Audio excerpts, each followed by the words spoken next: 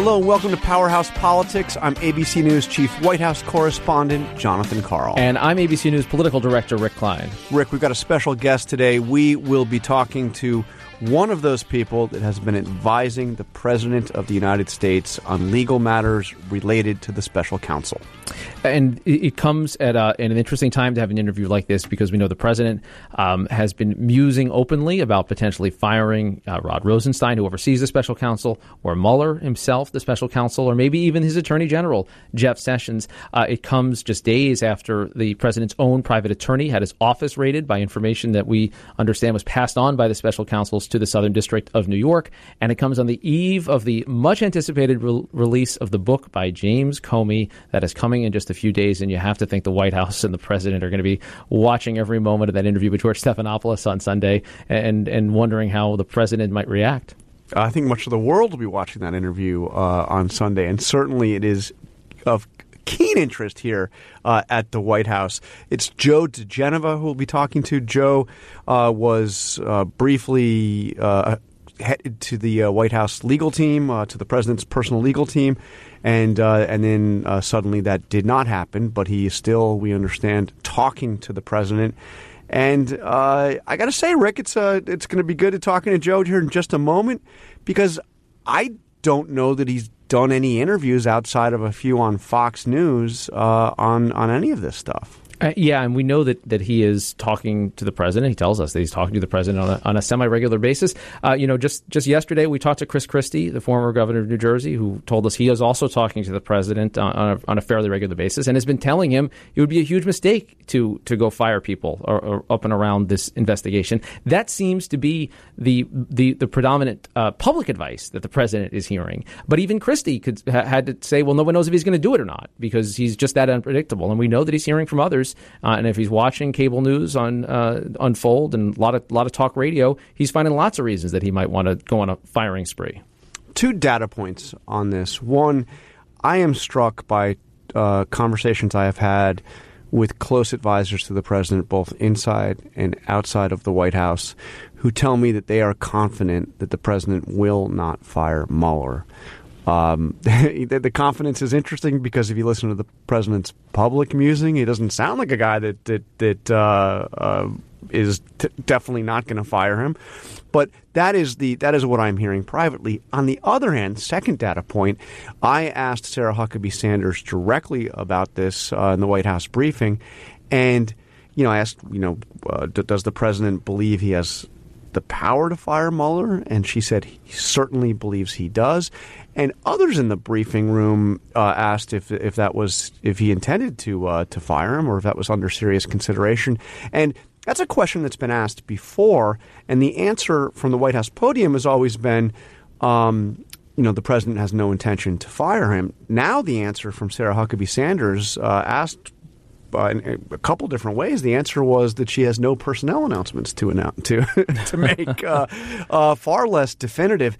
And I also would have to say that Rod Rosenstein, who is, of course, the Deputy Attorney General and the person that named the special counsel and who the special counsel reports to because of the Sessions recusal, he is. At the briefing room doors. Did you hear that? I did. It sounds important. It sounds like we're actually at the White House here.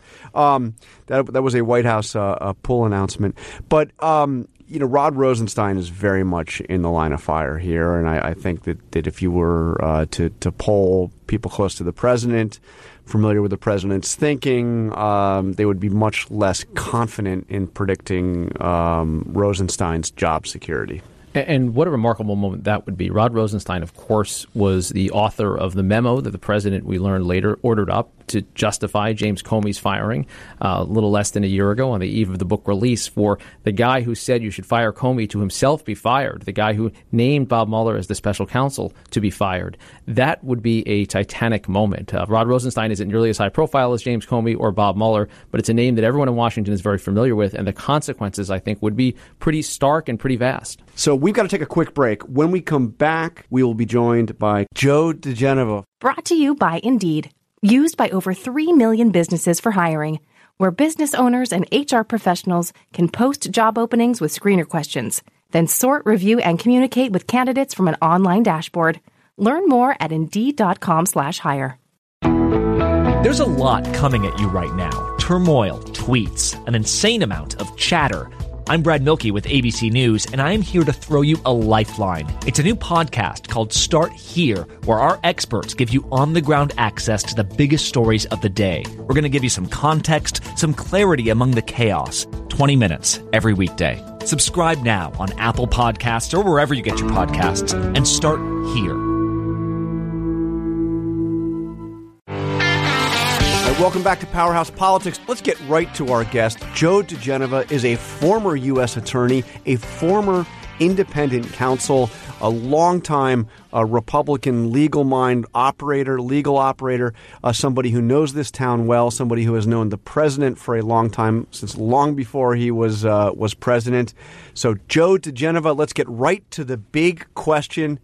Is President Trump going to fire the special counsel? First of all, I have not discussed that with the president, but if I were, I would certainly recommend that he not do that. It would serve no purpose at this point. Whatever damage Mr. Mueller has done in what I believe to be an irresponsible way has already been done. I include in that the raid on the office of the Attorney Cohen in New York yesterday, which was an abomination. I consider it unethical and unprofessional, and there was absolutely no justification for it. But I think it was done for one reason only, and Mr. Mueller was a part of it, as was Mr. Rosenstein. It was done as a pure act of intimidation to frighten people, to intimidate people. It's what in the 1960s, when the Justice Department was conducting grand juries of anti-war protesters, they called and used what they called an in terrorem grand jury, a grand jury which was used to terrorize anti-war demonstrators by forcing them to come all the way across the country to testify in a grand jury in Washington, D.C. What Mr. Mueller and Mr. Rosenstein did yesterday was an in terrorem act, and it's beyond irresponsible. Well, let me I want to get to that, but back on this question of firing Mueller. So you don't think he should, you don't think he will. No, I don't. Does he have the power to do so? Oh, absolutely. Does he have the power to order somebody to fire him, or does he have the power him unilaterally to fire him? He has both powers. He has the power to order Rosenstein to fire Mueller, and he has the power to fire him on its own. The President of the United States is the executive branch. Under Article 2, all power in the executive branch rests in the President. It's called the unitary theory of the executive branch. It's widely regarded to be the theory of executive power. No regulation and no law can strip from the President the power and the right to dismiss an executive branch official. For example, if Congress were to pass a law saying that an FBI director could only be fired if a three-judge panel of the U.S. Court of Appeals said he could, that would be clearly unconstitutional. This regulation, which can be reversed in a New York minute by the current acting deputy or attorney general, is nothing more than a process. It does not strip from the president and cannot strip from the president his constitutional power to fire executive branch officials. And while Mr. Mueller may seem like some people to be a king, he is not. He is a servant of the executive branch, and he can be fired by the president. But if I can just follow up, let me just try to understand. So he has the power to fire him. You think that Mueller has acted well beyond his bounds. He has acted irresponsibly. I don't think there's any question he has acted unethically, irresponsibly. He has violated Justice Department rules by various things he's done, including the raid on Paul Manafort's home in the wee small hours, finding Mr. Manafort and his wife nude in bed. That also was done for one reason and one reason only, to terrorize them. Of course, it didn't work. Okay, so he has the power to fire him. He has the reason to fire him. I don't understand why you're saying he shouldn't fire him. Because the politics of it at this point are not manageable. The president has enough on his hands. As the American people well know, he has Syria, he has North Korea, he has China. He has to try to manage a booming economy. He has trade problems, and he's handling those very well. So the point is, what will be served? If Mueller is fired and Rosenstein is not, Rosenstein will appoint someone else. And since Rosenstein is an anti-Trumper to his core, this is fairly obvious from everything that he's done especially by authorizing the raid of the lawyer's office in New York, he will appoint someone similar to or worse than Mueller. So besides that, it's all underway, and Mueller is apparently drafting a report, and apparently the only reason he wants to interview the president is not for testimony before a grand jury, but for his report that he's going to file with Rosenstein, and he's going to ask that Rosenstein file that report with the House of Representatives. So should he fire Rosenstein? Oh, I would fire Rosenstein in a New York minute without any question. I think he's disloyal. I think he's acted irresponsibly. I think he has an animus toward the President of the United States, and I don't think there's any question that Rosenstein is not conducting the office in a manner in which it should be. Rosenstein authorized what I consider to be an unconstitutional search of Mr. Cohen's office in New York. It was an outrageous breach of protocol and Justice Department ethics and rules and regulations. Yes, I would fire Rod Rosenstein without a doubt. Can you clarify for us exactly what happened with the circumstances of your almost hiring by the president and then the decision not to do it? What exactly went down, and how close were you to actually working for President Trump? It was very simple. Our law firm had represented 3 individuals before the special counsel's office, all of whom were not targets or subjects. They were just witnesses. Mark Corallo. I'm not going to mention the names of everybody else because it's not public. And to my knowledge, I don't want to mention somebody's name who hasn't done anything wrong. And there was no problem. Everybody waived their conflicts. However, there were some people in the White House who understandably said, look, we don't want to deal with all the nonsense around you represented 3 witnesses, you're now representing the president, it looks like collusion, and we all agreed, not worth the aggravation.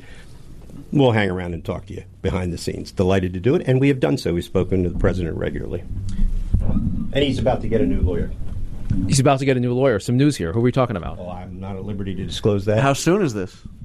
I would assume it'll happen certainly by the first part of next week. Really? Yeah. You think it's a good hire? I do. I would support it wholeheartedly. Will this be a signal of how aggressive he's going to be now? Is he? No, I don't think so. I think the president is well within his bounds to be as aggressive or non-aggressive. The president, by the way, up until this point, has produced in excess of 1.3 million documents, has allowed all of the people in the White House to testify without claiming privileges, and for that, he's been treated like a street criminal. And I understand that Jim Comey calls him in an interview with another network a mob boss. The real mob boss here is the dirty cop who used to run the FBI, and that's James Comey. He's the mob boss. What is your analysis of the legal advice the president has gotten and taken so far? If he's here, we understand he's still been talking to the special counsel's office about potentially sitting down, although maybe that's a little less likely. Should he talk to Bob Mueller, and is he well served right now with his team of attorneys? I think the president has been very well served by the attorneys that he's had. John Dowd, Jay Sekulow, all the people Ty up until Cobb. now. Ty Cobb especially. Ty's a great guy. I've known Ty for more than 40 years. Very, very good lawyers. And look, they have been representing the president in a most difficult situation where someone was appointed to be special counsel who, under the law, never should have been appointed. There was no crime. There's no crime mentioned in the appointment papers. The papers allow them to roam aimlessly throughout the country, finding people who had a relationship with the president and may have had a relationship to the Russians. Let me give you an example. If an Iowa farmer selling pork to Russia through our agricultural program, through the Department of Agriculture, was a chairman of a Trump committee in his county, he is subject to the outlines of that idiotic appointment memo because he had relationship with the Russians through his pork sales to Moscow. What Rod Rosenstein did was deprive the president of 15 months of his presidency for no reason. Rosenstein did it for one reason. Rosenstein is an empty suit. He's just like Chris Wray. They are typical George W. Bush empty suits. They step on people below them. The only thing they care about is their next job. They could care less about this president. What they care about is their next job. Example, Rosenstein serves Republican administrations, Democratic administration. Now, why does he do? What's his career goal? He wants to be a federal judge. He better put that one on the back burner.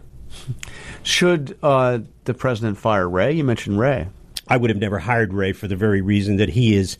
Well, I'll give you an interesting example of why he should not have hired Chris Wray. There's two reasons. How he offered to resign during the famous Ashcroft-Comey hospital dispute. Chris Wray, like a little bunny rabbit when he was Assistant Attorney General for the Criminal Division under George W. Bush, under Ashcroft, ran down the hallway after that famous confrontation at the hospital, came up to Comey and Mueller and said, "Let me know if you're going to resign. I'd like to go with you." Well, if you want to resign on your own. What do you need, two guys for cover? I mean, he was like a little child, like running around with his short pants on. And the truth is about Ray is he's a classic career climber. He avoids conflict. Best example, Parkland shooting. Remember the school? Okay, FBI, two big misses in that case where they could have stopped the shooting. What does Ray do? Yeah. He disappears. He's like a kid on a milk carton. He disappears. He's nowhere to be found, and he sends out the new acting deputy director, some guy named Bouchick, that nobody has seen since, to explain the errors. Now, what kind of an FBI director, when the agency is in crisis, disappears? Chris Wray is on vacation while he's on the job.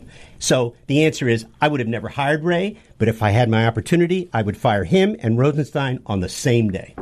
Should the president cooperate with Mueller in terms of a discussion and an interview? He has said that he wants to do it. He said he's looking forward to it. Bottom line, should President Trump sit down with Bob Mueller? Under oath. The president of the United States. No, he'll get the same interview that Hillary Clinton got. He said he wants to do it under oath. Yeah. He said here's the answer. Bob Mueller has told the president that he is not a target. Okay? Bob Mueller has also, through his public actions, indicated that there is no Russian collusion.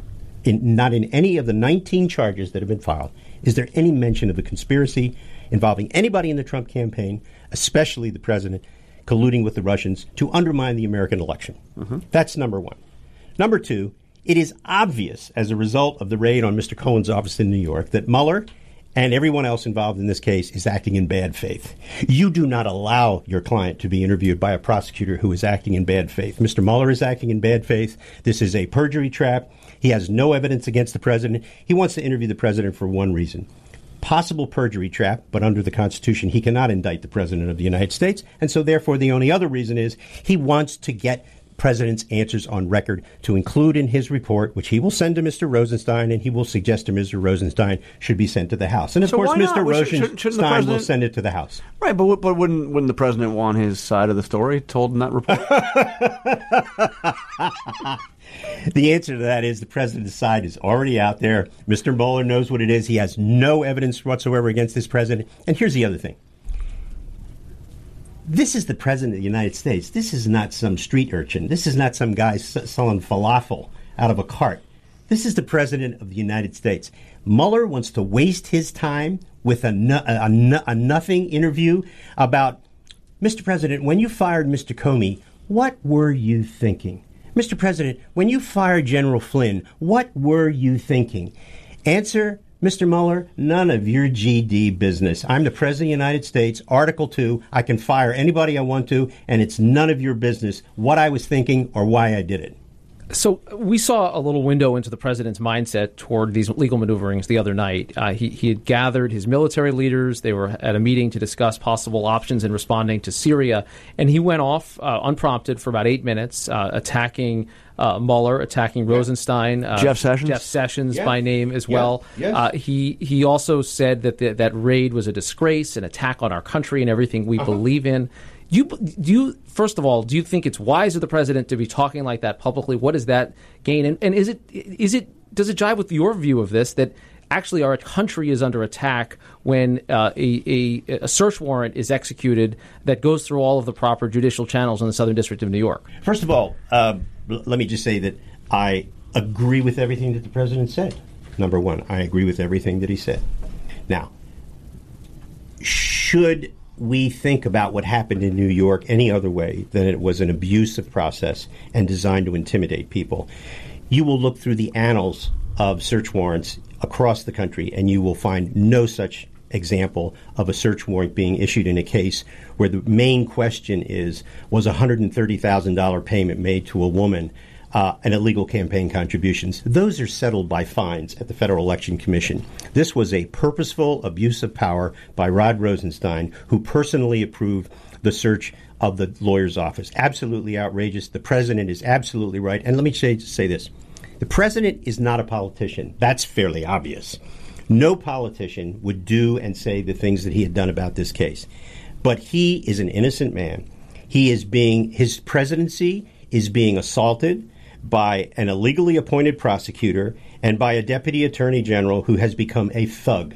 Rosenstein has become a thug. All of this quiet stuff at the news conferences, he and Chris Wray whispering at all of their nostrums at news conferences. The president is being abused by people with constitutional authority, and it's an outrage. And I absolutely understand why the president's doing what he's doing. And you know who else understands it? The American people. His numbers are going up for one reason. He's under attack, and they know it isn't fair. You think Rosenstein's still going to be on the job next week? I have no idea whether he is or he isn't. He's welcome to the job. I mean, I'm sure if he left, he'd be feted by the Hillary Clinton law firms. I'm sure he'd get a job in a New York Minute. They'd hire him. He'd be a god. You know, he'd go around making speeches with Eric Holder, and, you know, probably he'd get involved in litigation against the administration. Rosenstein is a thug. He's an absolute thug, and he's become one. And that raid of that office in New York demonstrates categorically that this is an in terrorem use of law enforcement against an innocent man against whom there was no evidence of any crime. The special counsel said he's not a target. Then what the hell are we doing all this for? Why was Berman recused? Because he was a campaign worker. He was one of the President Trump's first supporters in New York, a public supporter of the president. And I guess he felt that he should recuse himself. I don't know that I would have recused myself. Sessions' right to recuse himself? Jeff Sessions had no choice but to recuse himself under the regulations. Some people differ on that because they said it's a different statute, it's this, it's that. I don't think Jeff had a choice. He was a visible person in the campaign. He was the first senator to support Trump. But I also think he never should have accepted the nomination to be Attorney General. I think he let the president down terribly. I think the president's feelings about this are absolutely correct. I love Jeff. We were U.S. attorneys together in the Reagan administration. I visited him in Birmingham, Alabama when I was U.S. attorney. The problem with Jeff is, you know, when you've been a senator that long, you got to know how to manage stuff, and running a big agency is not a good job for a senator. I don't care what anybody says. I wouldn't name senators to anything. I mean, they're total losers when it comes to management. Jeff is a very nice man. He's decent. He's honorable. But make no mistake about it, he has let this president down terribly. Question from your perspective as someone who's been around Washington for a long time. I'm a swamper. There you go. You're a swamper. The certified swamper. I'm definitely a swamper. Some might say I'm a gator. You live here. So in your view, is what you're seeing play out, is this bumbling incompetence? Is it deep state? What are we seeing happen with this, what you view as a miscarriage of justice? Because I think from the perspective that I think a lot of people look at this is the president's Department of Justice. These are his people. He named his attorney general who made the decision to recuse. He decided to elevate Rod Rosenstein to this position. All of these events, this is all happening with his people in place, his Justice Department. Why, in your view, has justice gone off the rails inside the president's own Justice Department? That is a very good question, and it's the kind of question that people out there ask all the time. And here's some of the reasons. The president is not of this town. He's a New Yorker. He's a businessman. He's not a politician. So he relied on people around him during transition and other to select the right people. The Bush people controlled the Department of Justice transition team. And to say that they mucked it up with their own you couldn't clean out this stable. It's impossible to clean out the horse manure that's in the stable that the Bush people created at the Justice Department. So the president relied on good people, and the good people let him down. And he ends up with Rod Rosenstein and Chris Wray, two Bush acolytes who are empty suits, just totally empty suits. And yet they have all this power. So the answer is the president was let down by people around him who should have.